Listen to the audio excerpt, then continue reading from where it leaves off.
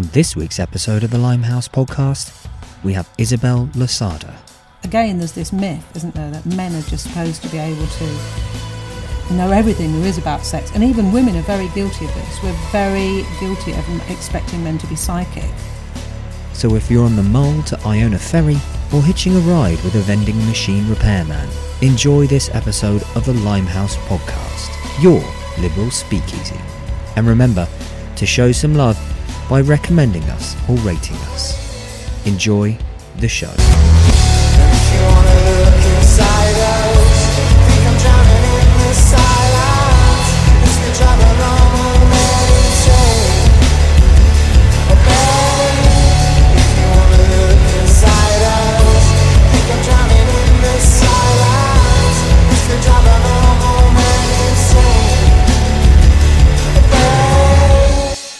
Yo soy Margarita y estás escuchando Limehouse Podcast.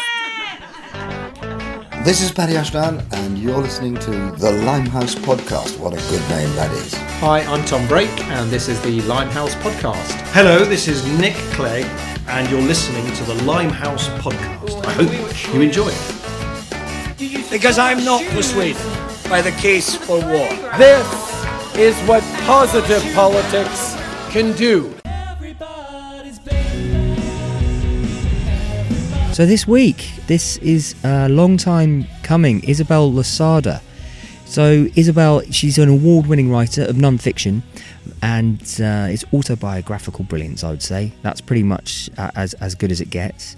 But if you haven't already, it's probably a good idea to check out some of her previous books. They're sort of books of exploration, journeys, and it's kind of like to unpack herself and to better understand herself and the world she sort of lives in.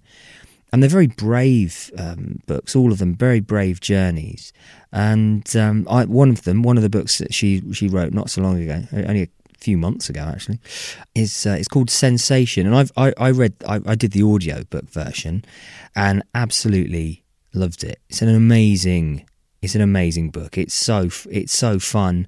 It's a truly warm book and definitely mind-opening. And it's a sexual journey of self-discovery. Like I said, she does these, really goes out of her way to go on different journeys. In this instance, it's a brave journey and very stimulating, obviously. And it's the kind of book that you really have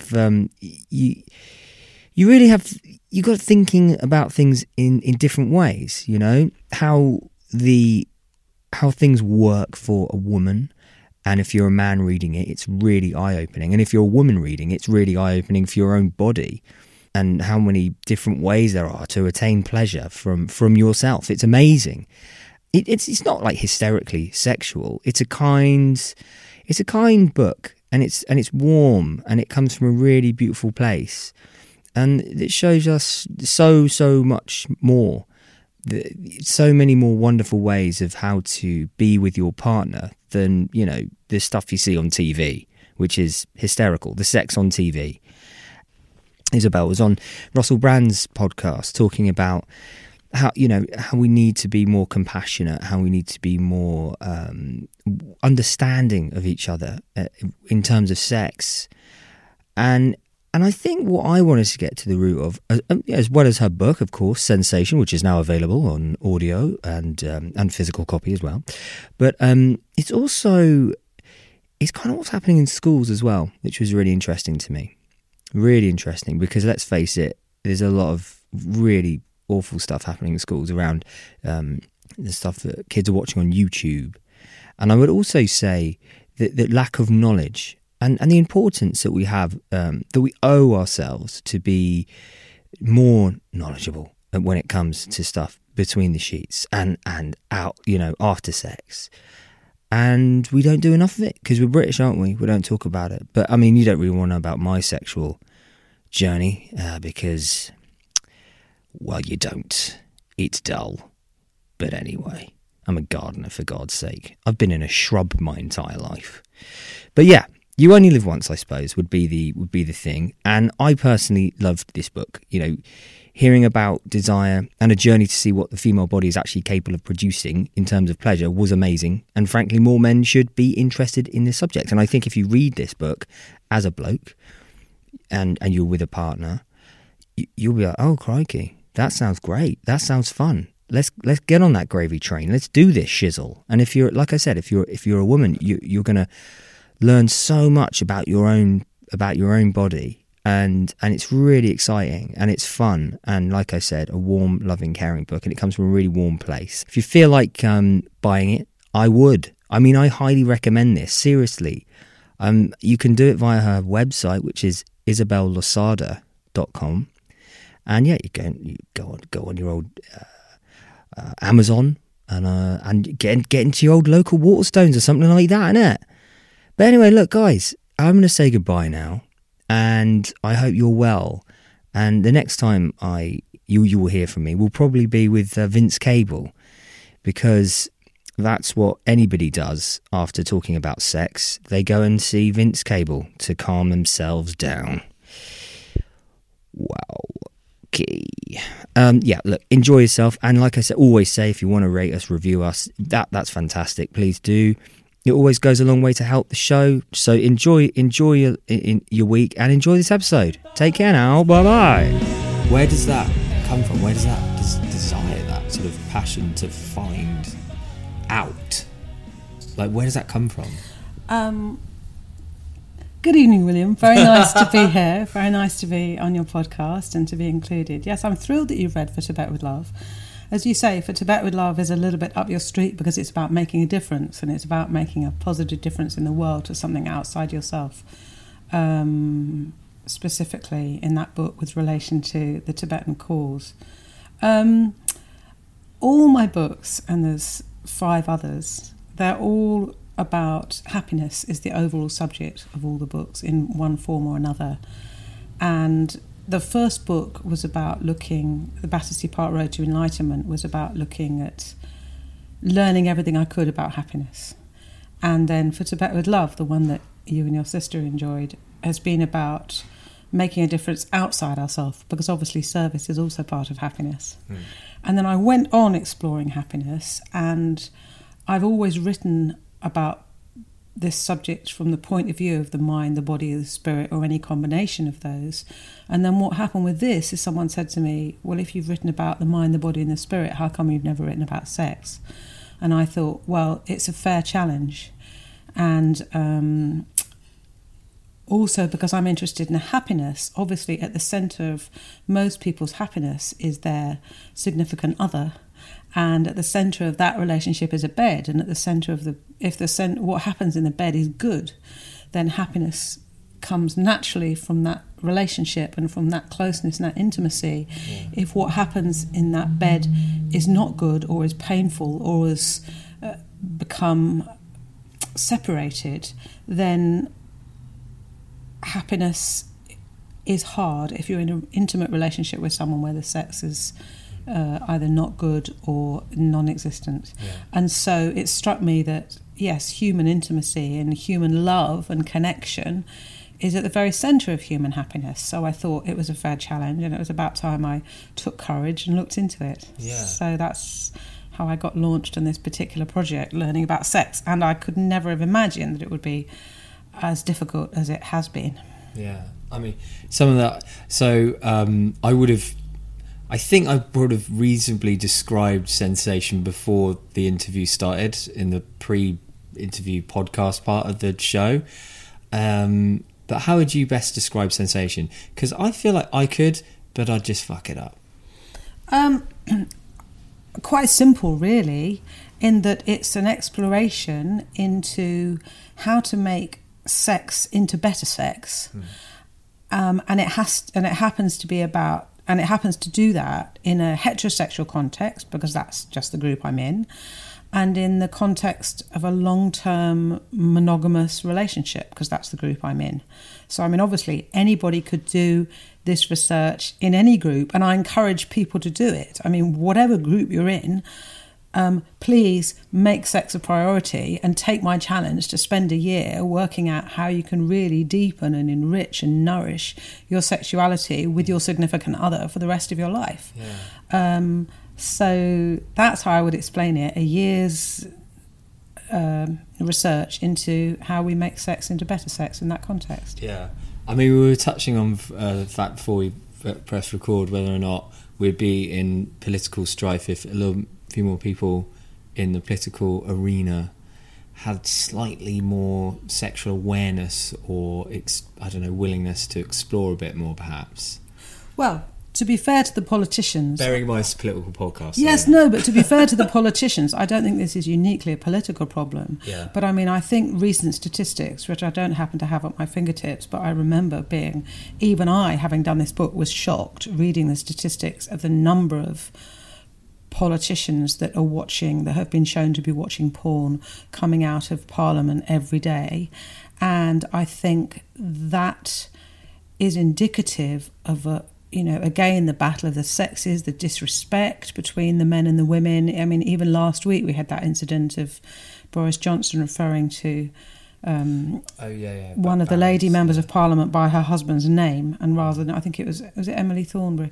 I'm not quite. I think it was Emily. Anyway, he referred to her by her husband's name and was quite rightly challenged by the speaker and told he was being sexist and he must not do that.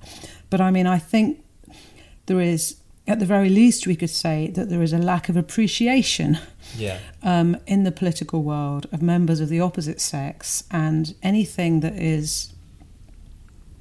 I mean, heaven help any woman that would be very young or beautiful or sexually attractive. I mean, I think if a young woman who was very sexually attractive were to go into politics, there would be a danger that she wouldn't be taken seriously.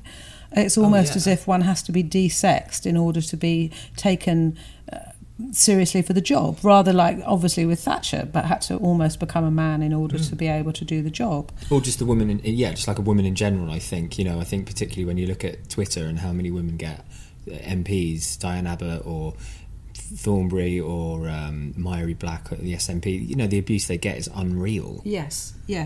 And so I think, but I mean, I don't think this is unique to politics, but I think it would certainly, I mean,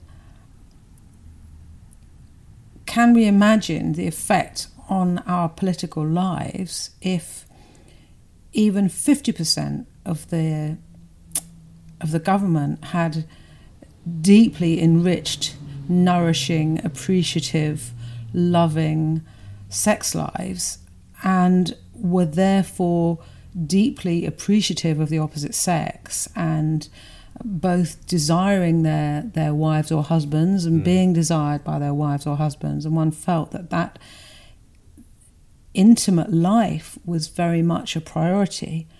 I think we're safe to assume that it isn't, because like in many professions, people work so hard that they don't make their intimate lives a priority, and then they die off, and then they end up just reducing themselves to the kind of titillation that's represented by sitting in the Houses of Parliament and watching porn. Oh yeah, I know. I mean, there is definitely I suppose I didn't want to segue too quickly onto YouTube and porn, because I know you talk about it a bit in Sensation, but I mean, in terms of kids of our younger generation now are sort of getting that idea in their head that the only way of sex between two people is to do it porno style.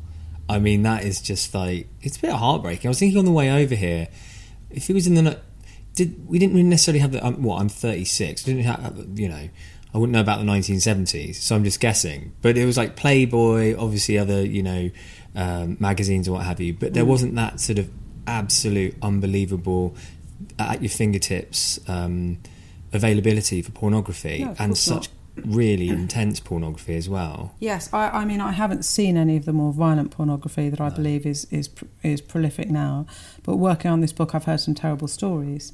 I mean, I've heard stories about men putting their hands around a woman's neck in order to cut her wind passage, thinking that that's what she wants, because that's what they've seen on porn.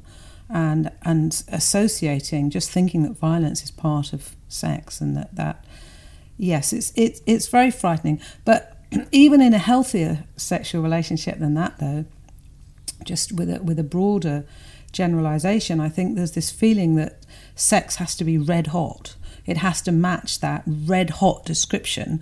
And, you know, when a couple first get together, their sex might be very red hot, or it might fit that description. And then obviously by the time they've maybe got married and had 2.5 children, and they're both working very hard and doing a full-time job, and they've got 2 kids under 6, and of course they're getting into bed at night, and the main thing they want is to go to sleep, understandably. Yeah. But then what happens is the baby often goes out with the bathwater, and they end up, because their sex isn't red hot anymore, they don't really know how to sustain a different kind of sex life that's more nourishing. And that's what I explore a lot in the book Sensation, is all the other flavours of sexuality that we can enjoy, and all the other colours that are not necessarily red. I mean, that doesn't mean that I'm against red hot sex, of course, but what I am against is climax chasing sex, because I think that just puts too much pressure on both lovers. Yeah. If they're thinking, you know, the man is under pressure to get this woman to go off like a firework, and the woman is under pressure to go off like a firework, and it just becomes a pressurised situation instead of a loving, nourishing, stroking. You know, we need to bring back the phrase making love. Yeah, no, absolutely. You know, we need to enough, because not many people are having sex anyway. One of the publishers actually asked me to write a book called Why Is No One Having Sex Anymore?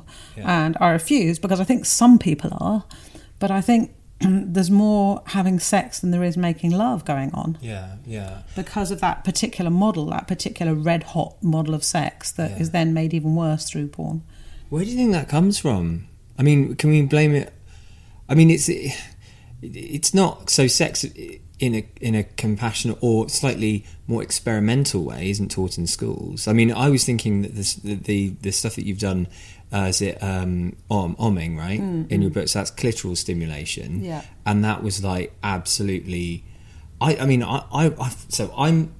love Dear Sugar and those kind of podcasts, you know, that are sort of more female focused, or female focused. And I love them because it's insight, and it's also gentle, and there's compassion and love there. And what I suppose, and you touched on a book towards the end of the book, you start talking more about it's a guru, not necessarily a guru you're talking to, but the tantric master that I was talking to. Yeah. Yes. And he talks about, you know, it's love, man. Yes. Well, it's all about love. It's all about love. Ideally, it's all about love.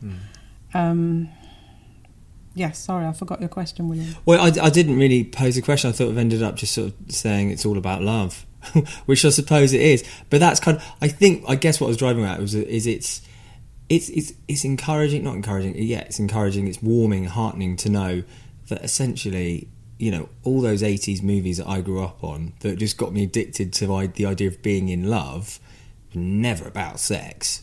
Sex scared the shit out of me, you know. But the foundation is that you want love, and the rest will follow.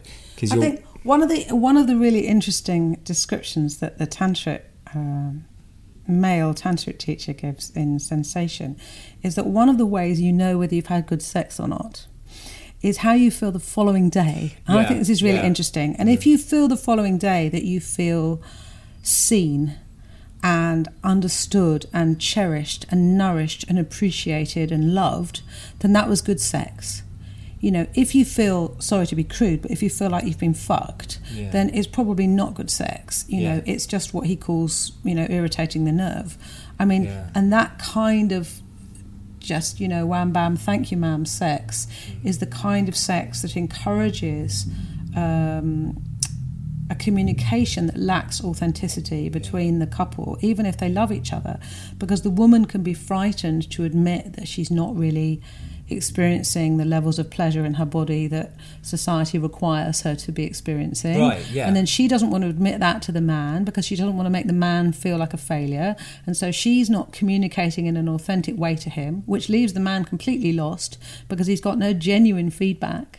And so then he's lost as well. Yeah. And so then he's trying to make love to a woman who's not really explaining to the man what she's feeling because she's worried about upsetting him.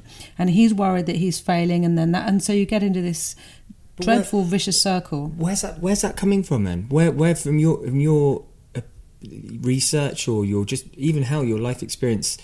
Where does that come from? Well, it comes from a simple insecurity. I mean, imagine, totally apart from the quick wham bam, thank you man sex. I mean, people do continue to get married. You'll notice, why? Goodness knows, I notice you have a ring on your finger, so you're one of them. So people go through and they make this promise that they're going to be with one person for the rest of their life sexually. And nobody explains or thinks about how on earth they're going to maintain that sexual interest for the next 50 years. That conversation is never had.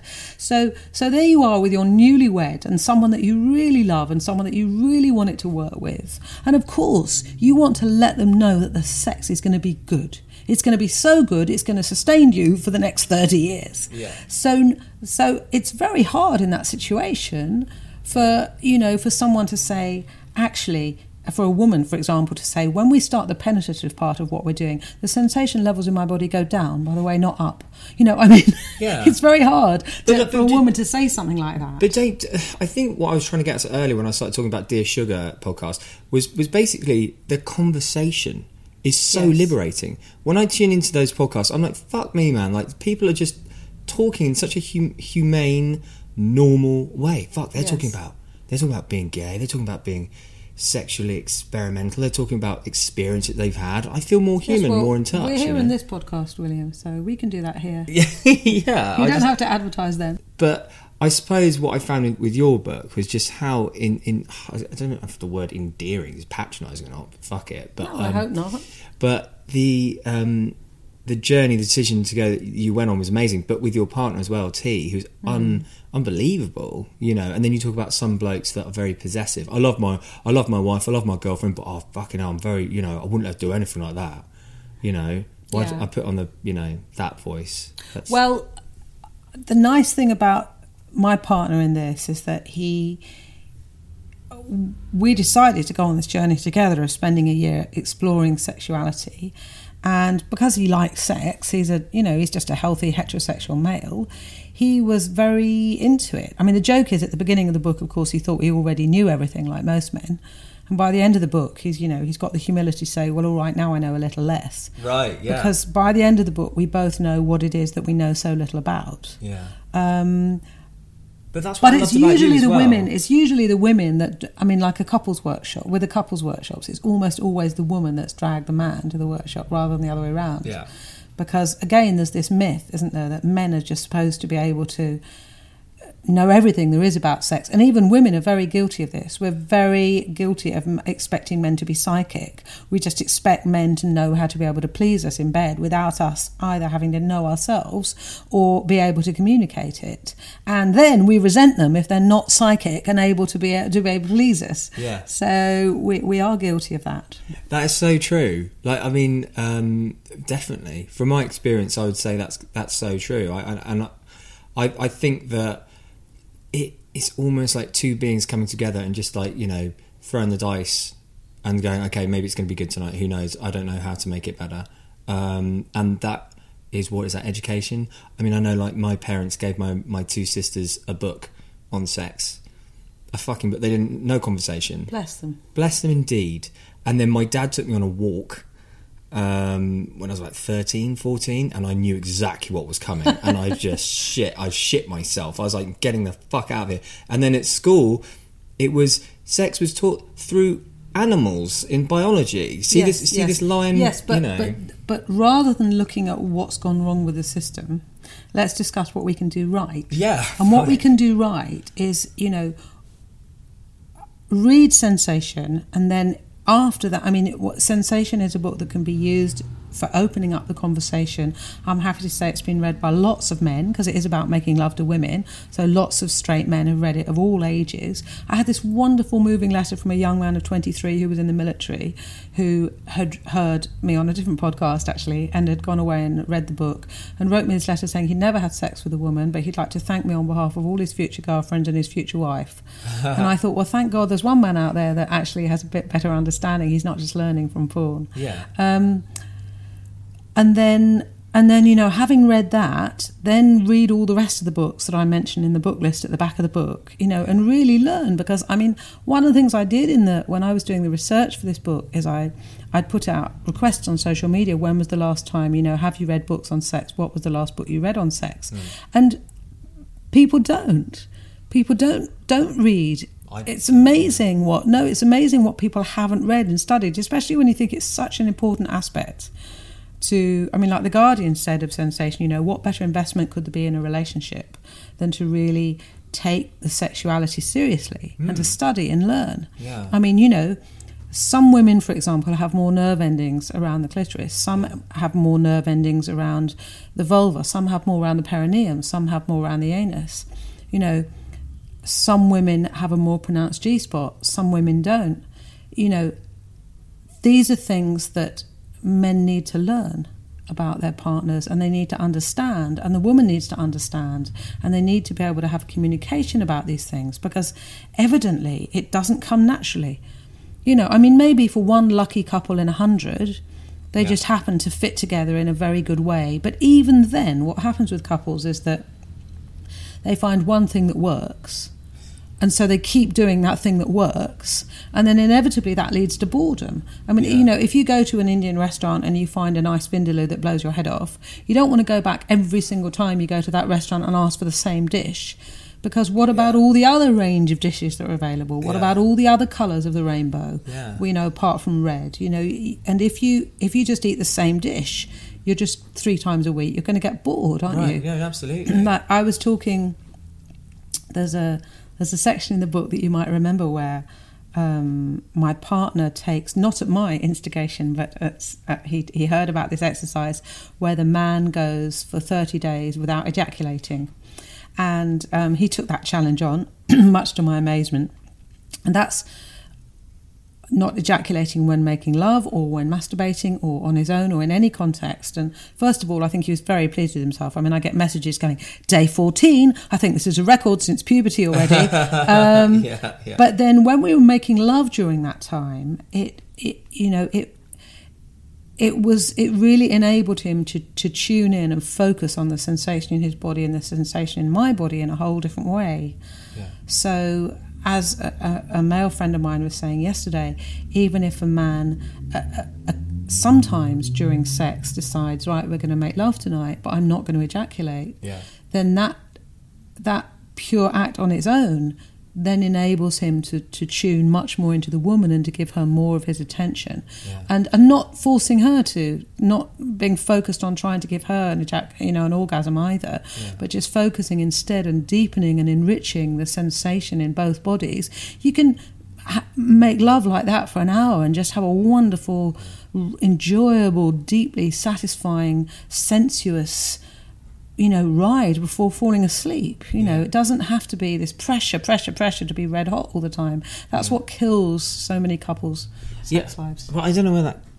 But your book is definitely open mind to the more spiritual side of it as well. Was it... Well, noticing who you're making love to. I've been doing these talks, and I get these questions. I got this question last week that really made me sad from a man, because I don't know which member of the audience it was, but it said M for man, and he was saying, is it okay to think about, one woman, to get yourself excited if you're just about to make love to another one? And I'm like, no, it's really not. Let's celebrate the person that's right in front of us. Let's love her. Let's learn what's special about her. That's got to be happening a lot. Of course, because we're not really... We live in a society... to get back to the politics, yes, I do blame capitalism. This desire for more. We've got to have more. We've got to be acquisitive. We've got to get results. We've got to be successful. So there's such a thing as succeeding in bed. That's the beginning of the nonsense. How can you succeed? It's so, yes. So I'd high five you then if I didn't have a cup of tea and a recording device in my lap. Yes, but I so feel that point. Yeah. And whereas, even if you go, even politically, if you go to sharing, if you go to equality, if you go to caring about other people around you, about empathy, compassion, one can bring these different political viewpoints into a sexual relationship directly. I mean, it's not all about me, frankly. Yeah. It's about supporting others and about understanding and learning and being responsible. And yes, I think, do you know what? I think religion's pretty fucking good at shaming anybody with any sexual desire. I tried to think of a religion that didn't sort of like come down on you like a ton of bricks if you went outside of shagging for the sake of having kids. It's kind of hard not to really find a religion that doesn't sort of, persecute you almost, shame on you for having sex. I'm mainly looking at the Catholic Church, I think. The Catholic Church doesn't have the monopoly on not really celebrating sexuality. Yeah. I mean, I just watched Philomena, so I was like, they'll do. Judaism doesn't really celebrate it outside the family either. No. Islam doesn't really celebrate an open and free celebration of sexuality. Many Hindu traditions don't really celebrate it either. Buddhism, if we think of the world's leading spiritual teachers, many of them are celibate. Really, the tantric tradition, which is a tradition that weaves through some Buddhism and some Hinduism, is really the only area in which it's celebrated. Although, there is a deeply spiritual sexual thread in contemplative Christianity, but it got thrown out of the Second Vatican Council by the Confessions of St. Augustine, but that's probably more information than you need. Really. Wow, that was amazing. Well, I mean, the Christian God, according to Christians, did create, sex and for pleasure. I mean, we do have nerve endings all over our bodies that give us pleasure, and it's part of life. And I mean, I often get this every day. Today I got an interview, I got a request, they were suggesting me for an interview for a certain organisation, and they said, but they do mainly like to do spiritual stuff. So, and I said, excuse me, can you tell me what there is about sex that isn't spiritual? I mean, if someone is truly spiritual, then everything is spiritual. I mean, drinking water is spiritual, going for a walk is spiritual, breathing, waking up, going to bed.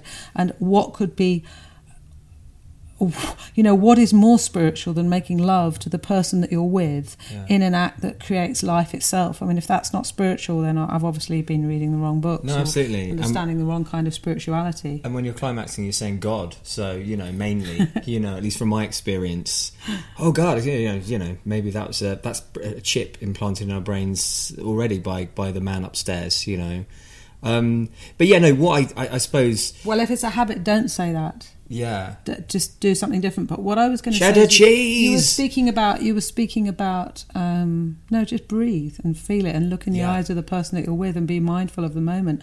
But when you were talking about shame just then, I just wanted to say that I got an email this morning about a lady. She left her she left her copy of Sensation lying around, and her 11-year-old daughter had picked it up because she knew it was something her mother was reading, and gone away and was reading it.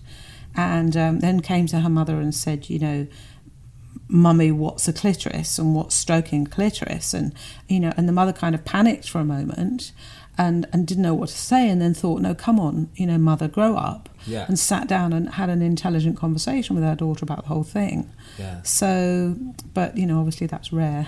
But am I different? I'm really looking forward to, talking to my son or daughter about shit like this really openly and going, hey, look, this is your vagina, this is your clitoris, your penis, this is going to be good, this is going to be bad, this is what you should aim for, sex shouldn't be about this. Can I just remind you, William, 1 second ago you were saying that when your father attempted to have that conversation with you, I clammed up. You wanted to run the other way, you wanted to bolt. Yeah. So I think you'll find that when your child is a teenager, that will be the last thing that they will want to discuss with you. Yeah, in my little heaven brain, I'm like, my kid is going to completely connect with me. It's going to be perfect, Yeah. Yeah, it's not going to be the case. They'll probably challenge you in some ways that you're not quite expecting, but don't worry. First of all, they're a baby and they're very cute, and you only have to love them one day at a time. So, well, if they're not born a teenager, so you're all right. That is true. That's what I'm hoping anyway. God, but no, the shame factor is interesting because, and I don't really have a question that could really cut to the point. So I'm sort of circumnavigating it a bit, but that shame factor leads to so many other problems down the line, and does lead. I suppose the conversation you had with your cabbie in the book about, you talked to him about what the clitoris is, and he's like, well, fucking hell, what are you talking about, love? You know, it can lead to these like massive potholes in relationships, because you start talking about, you know, say, you know, a woman of 50, 60 picks up your book and goes, oh, this clitoral thing, I've talked to my husband about it. She'd feel ashamed, wouldn't she? Do you think there's a sense of shame where maybe it's not even age? Hell, you know, it could be an 18-year-old girl and go, oh, I've got a background that wouldn't allow me to do that. You know, they could spend their whole life in that kind of prison of shame. It's interesting. I don't think we can generalise. I mean, I think we'd have to ask, is there a generic feeling of shame around sexuality, and is it greater or less great in different situations? I mean, I was in the church for many years. I'm an atheist now, but I was in the church for many years, and I know some people in the church that literally never had sex before they were married, and then got married, and have been with their partner ever since. I mean, this does exist. And in that situation, there is no shame around sexuality, because it's considered, you know, that's in a good sense, in a good faith sense. It's something that's given, and it's God-given, and it's beautiful, and it produces babies. And so I don't think a feeling of shame around sexuality is universal. I think maybe as a man, I have a question. Do you think that the feeling of shame around sexuality in a man's 20s and early 30s, if he's basically, you know, having sex with everybody he wants to have sex with, do you think there's a feeling of shame there that comes from knowing that he's not really treating the women well, that he's going out there and, you know, having sex for his own gratification rather than out of love or respect of the woman that he's sleeping with, or a woman doing the same? Yeah. I mean, what is your feeling about the source of the shame of which you speak? I don't know whether, I don't know if if a man and a woman are in a loving relationship with each other, Yeah. I don't think there needs to be shame around sexuality at all, and I don't think there universally is. I mean, I think some couples have a good sex life, they're together, you know, it might be good or less good depending on how their lives are going and what they're worried and how the stress levels are. But I mean, I think there are people out there, a bit like when I say I was asked to write this book called Why Is No One Having Sex Anymore, I wouldn't, because I think there are people out there having good sex lives, but I think they're in the minority. Yeah. So all I'm saying is I think shame is optional. And I think if you or any other listener, male or female, I mean, I think if you feel ashamed around sexuality, then, you know, in a very light way, I think it would be interesting to consider where that comes from and whether it's still necessary, not in order to blame anyone in one's upbringing, in your upbringing, but just to think, well, why do I feel ashamed if I've got a healthy sex drive? And funnily enough, I had an Airbnb guest here recently. He was a young man from America, and he'd recently been broken-hearted over a man, and he was asking me if I thought lust was wrong. I think he was from a Republican area of America, and I said to him, no, you're young, you're male, you have a healthy sex drive. Yeah. You know, there is nothing to be ashamed of about feeling desire if you see an attractive woman. That's not lust, that's having a healthy sex drive. Right, yeah. You know, so I mean, I suppose, so I think shame is optional. Yeah. I think, I did want to try and talk to you a little bit about the Me Too movement and Harvey Weinstein and what have you. I mean, when that first broke, that obviously, for me anyway, I was like, yeah, duh. Not necessarily Weinstein, but a guy in Hollywood with that level of power. It's like, right, it's out there. How's this going to go down? How's this going to change anything? What was your reaction to the Harvey Weinstein when it first broke? Well,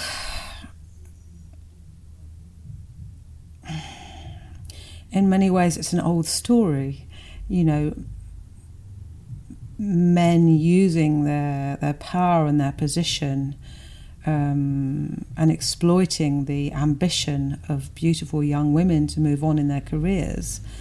And I think it's a very good thing that it's broken, and I hope that, you know, men will have pause before they, a greater pause before they use that power over any young female employees. And I think it's very good for female empowerment. On the other hand, on the negative side, it's a female empowerment that is against men. And I think that's a shame, because I think there will be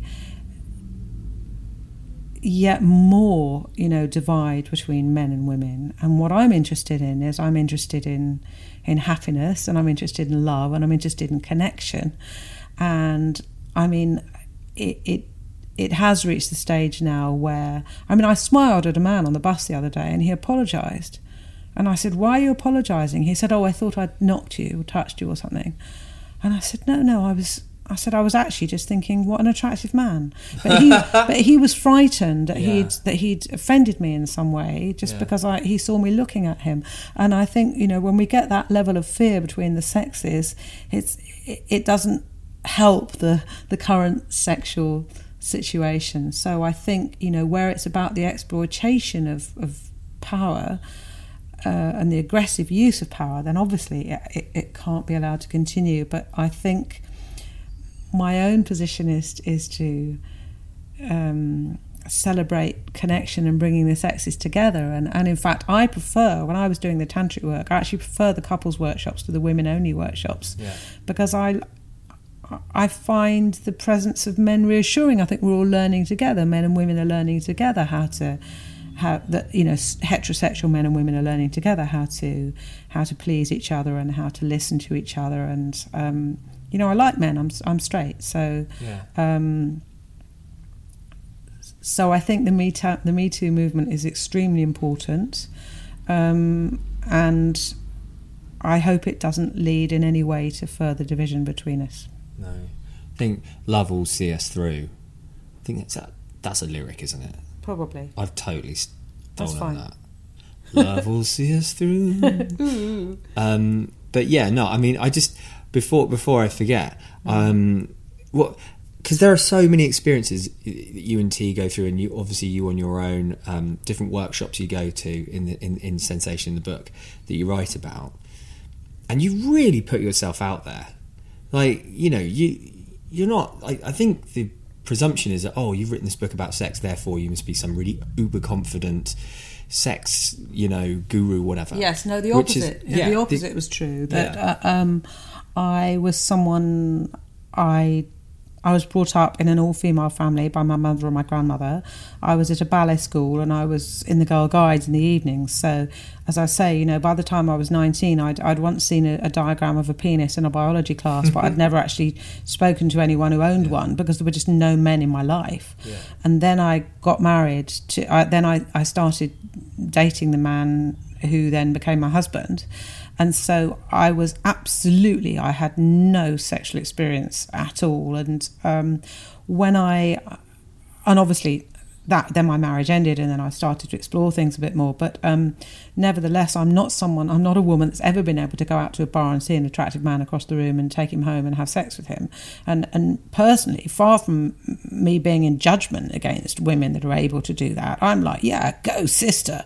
Because in order to be that sexually confident, you're able to just pick up a man and take him home with you and have sex with him. I mean, you know, I celebrate that level of sexual confidence, but certainly I'm nowhere near it. Yeah. No, and so I represent a far more inhibited start in the book, and indeed I get shot down by some people in the sex world, because my book is so what they call vanilla. You know, it's just about vanilla sex is sex where you just have sex between two people that are fond of each other. Yeah, but it's far from that.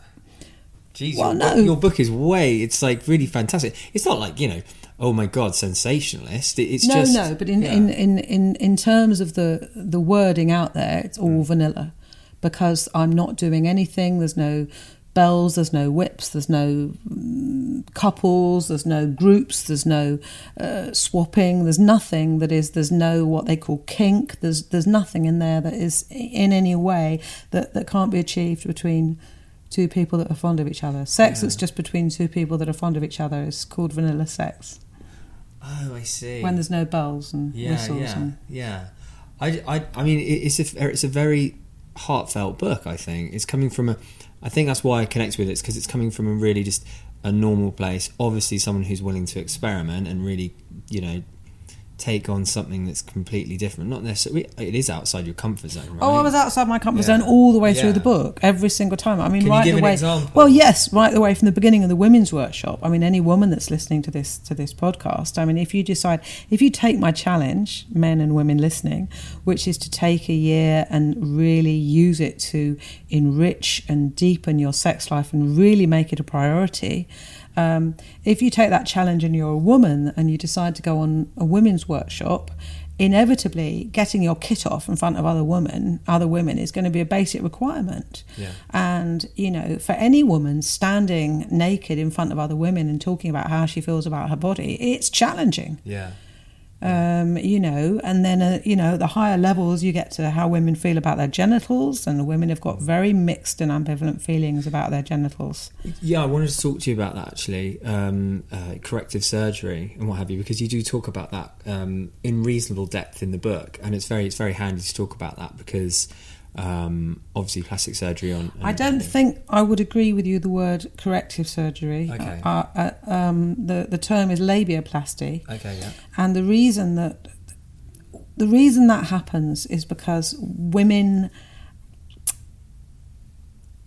at puberty, often the inner lips, a woman's vulva has inner lips and outer lips, and in some women the inner lips protrude. Sometimes they protrude quite a lot, and sometimes they don't protrude at all.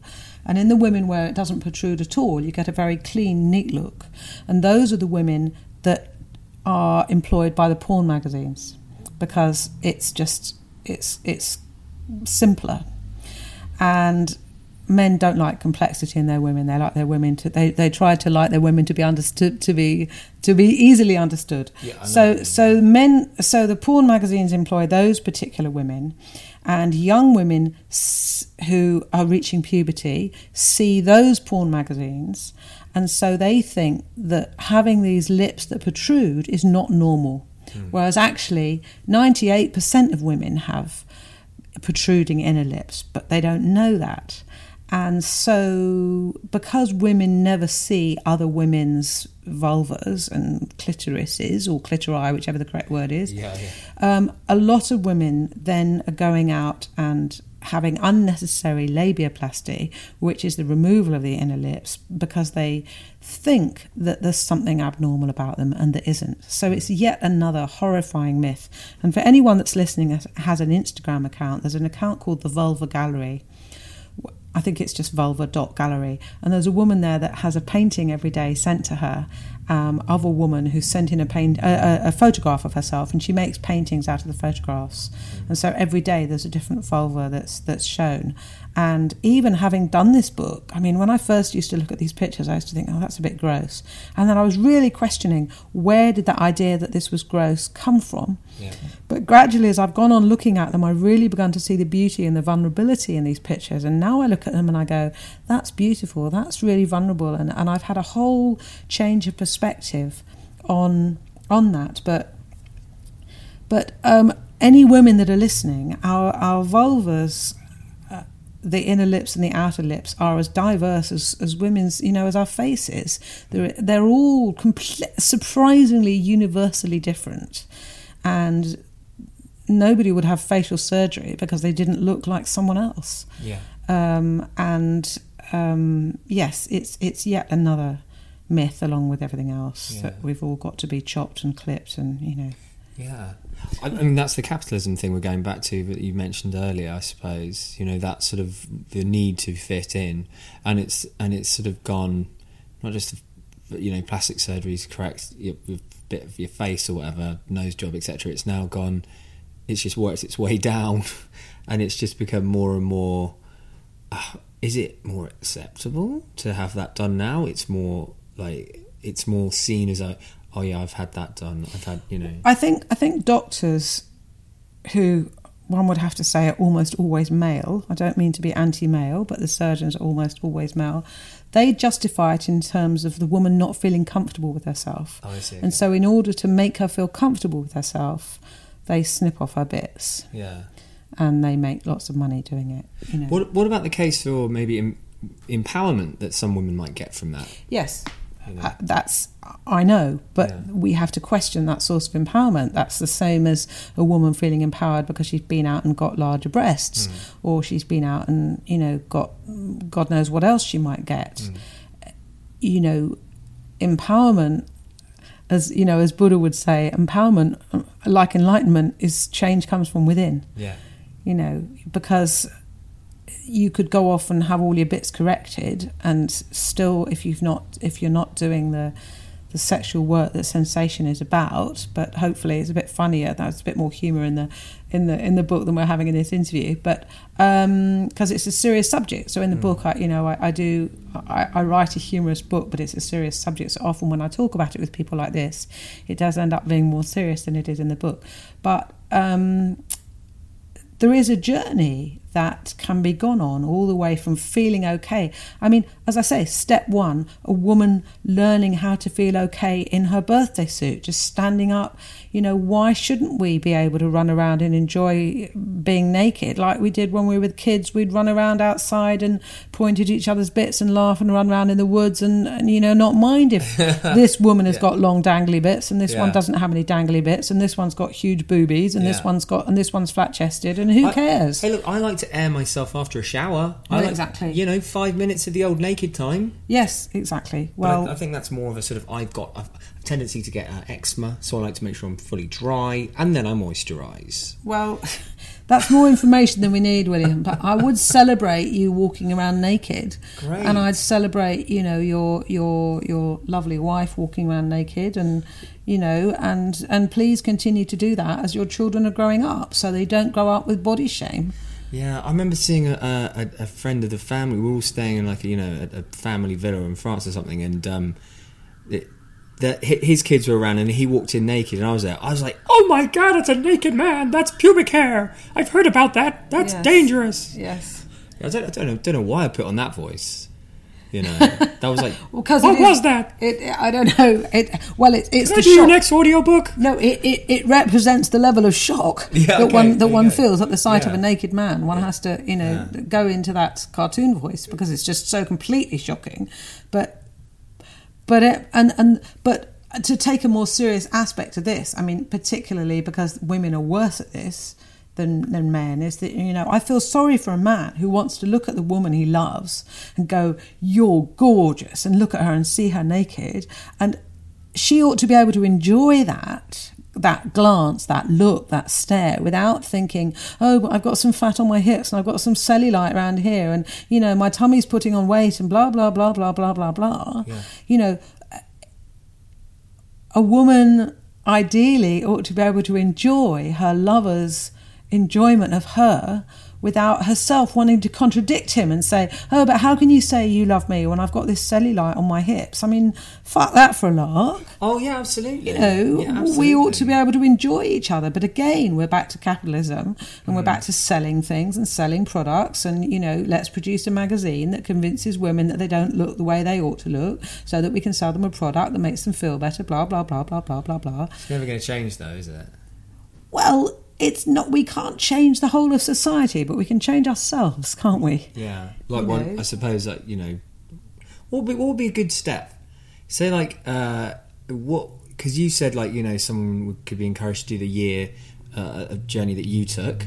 What's a smaller in thing? whatever way? Well, read the book, Yeah. Read Sensation, and then read a couple of the other books and then talk about it. I mean, with your partner, I mean, there was one, I got a wonderful letter from this elderly couple in their 60s, and they were taking turns reading the book out to each other in bed at night and then talking about it. Yeah. I mean, that's just beautiful because they didn't have to work out I mean, I've had a couple of letters from men and women saying, I'd really like to do this, but, I don't know how to approach the subject with my partner. That's both men having problems with women and women having problems with men, both ways. And I think the way they did it, which was to read the book alternatively and then discuss how they felt about the various subjects that I was raising, is a really effective way of doing it. And, do it now, because we're going to be dead really soon. Yeah. In the blink of an eye, we're going to be on our deathbed. I know. So there's no time like the present to celebrate the fact. I mean, we're going to know pain, listeners. Our bodies are going to give us, as we get older, we're going to have plenty of pain in our bodies. But the bodies are designed for pleasure.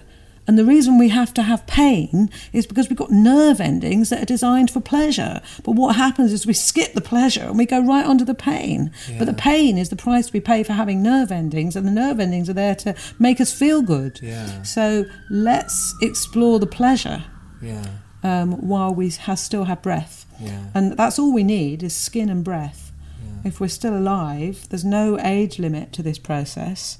Yeah. On the contrary, people in their 70s can still have love and intimacy, 80s, 90s. Well, yeah, there was that 80-year-old or 70-year-old woman, rather, that was at a convention in America you went to, or a workshop. Oh, yes. And she came out and said, I feel amazing. Yes. Yeah. She said, I never knew the body could experience this much pleasure. That's right. Of course, as long as we have skin and breath, we're still able to have sensation in the body, deep sensation in the body. If we can just get rid of this obsession with chasing this red hot climactic experience that involves lots of shouting and thrashing around and saying oh god, yes, and all that drama that we've seen on TV that is not representative of what's happening in most people's bedrooms. Okay, I mean we're kind of near the hour mark. Okay, but I did want to ask you, obviously you took one hell of another journey to meet the Dalai Lama and and help bring awareness to Tibet and free Tibet. Yes. What's the Dalai Lama like? Good guy? He's got to be good, It's so right? funny, William. Nice bloke. You're interviewing me about sensation. I know. Suddenly you leap back 3 books. Oh, you should hear some of my interviews with people. It's insane. Okay, I'll tell you a story about my meeting with the Dalai Lama. So, my book was about knowing how we can make a change in the world, no matter what it is. The question was, what can one person do to make a difference in the world?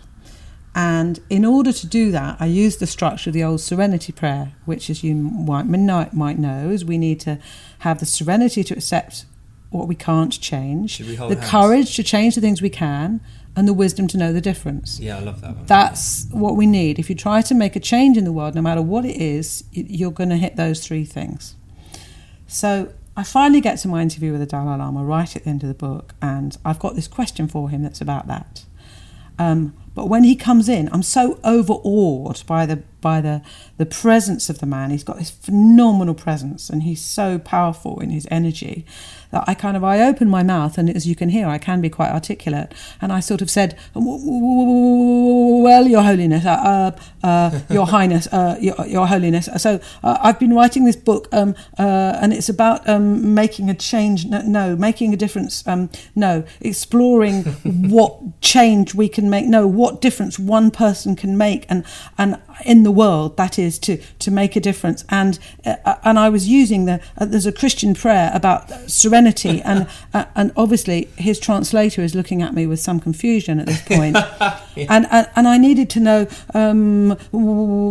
how we have the serenity to accept what we're not able to change, and the courage, the courage to change what we can change, and how Your Holiness, as I know that you are the incarnation of wisdom, how can we begin to have the wisdom to know the difference between what we can change and what we can't change? I finally get to the end of this, and the Dalai Lama looks at me and he says, "Experiment." Oh, really? Okay. So there is the difference between a lucid mind and a not lucid mind. And the way that you know the difference between what you're able to change in the world and what you're not able to change in the world is experiment, and then you find out. Yeah, having the balls to do something about it. Yeah, well, right? the nice thing about the prayer is it doesn't say courage to change the things if I can. It says courage to change the things I can. Yeah. So there's an assumption within it that we can change some things. Yeah. Be the change you want to be. Be the change you want to see, William. Is it? Yes. Okay. Be the change you wish to see in the world. I should know That's this. Gandhi. Yeah. Okay. I should know the Serenity prayer off by heart, but it's so easy, and it's something that you should.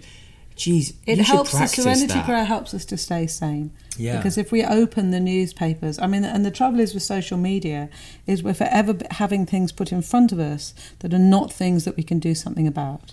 So it's like, why am I being given this piece of information about the destruction of this particular animal species in this particular part of the world? Because that's not something that I personally can do something about. Yeah. And so you have to look at it and go, that's terrible, but that's not something. And I personally, I only post things if there's something that an individual, because I do believe in individual change, and I'm a huge plastic campaigner and we all have to be environmentalists now. Everybody has to be an environmentalist. We can't leave it for other people to save the planet. Every single one of us, we have to save the planet. But these are things that we are able to do. So, and we are able to have a good intimate life. We are able to learn about sexuality. And the reason we need to learn about sexuality is it's not a selfish pursuit. It's so that if we have a happy and nourishing intimate life, then we will have the energy and the capacity to go and save the planet, which is what we need to do, why we need to have a good sex life, because we've got to save the planet. That's a beautiful note to end on, I think, don't you? There you go. Yeah, okay. See you guys, and Isabel, do you want to say goodbye? Hello, listeners to William's podcast. It's been really lovely talking to you, and bye-bye, and may your sex life be rich and wonderful and full of love.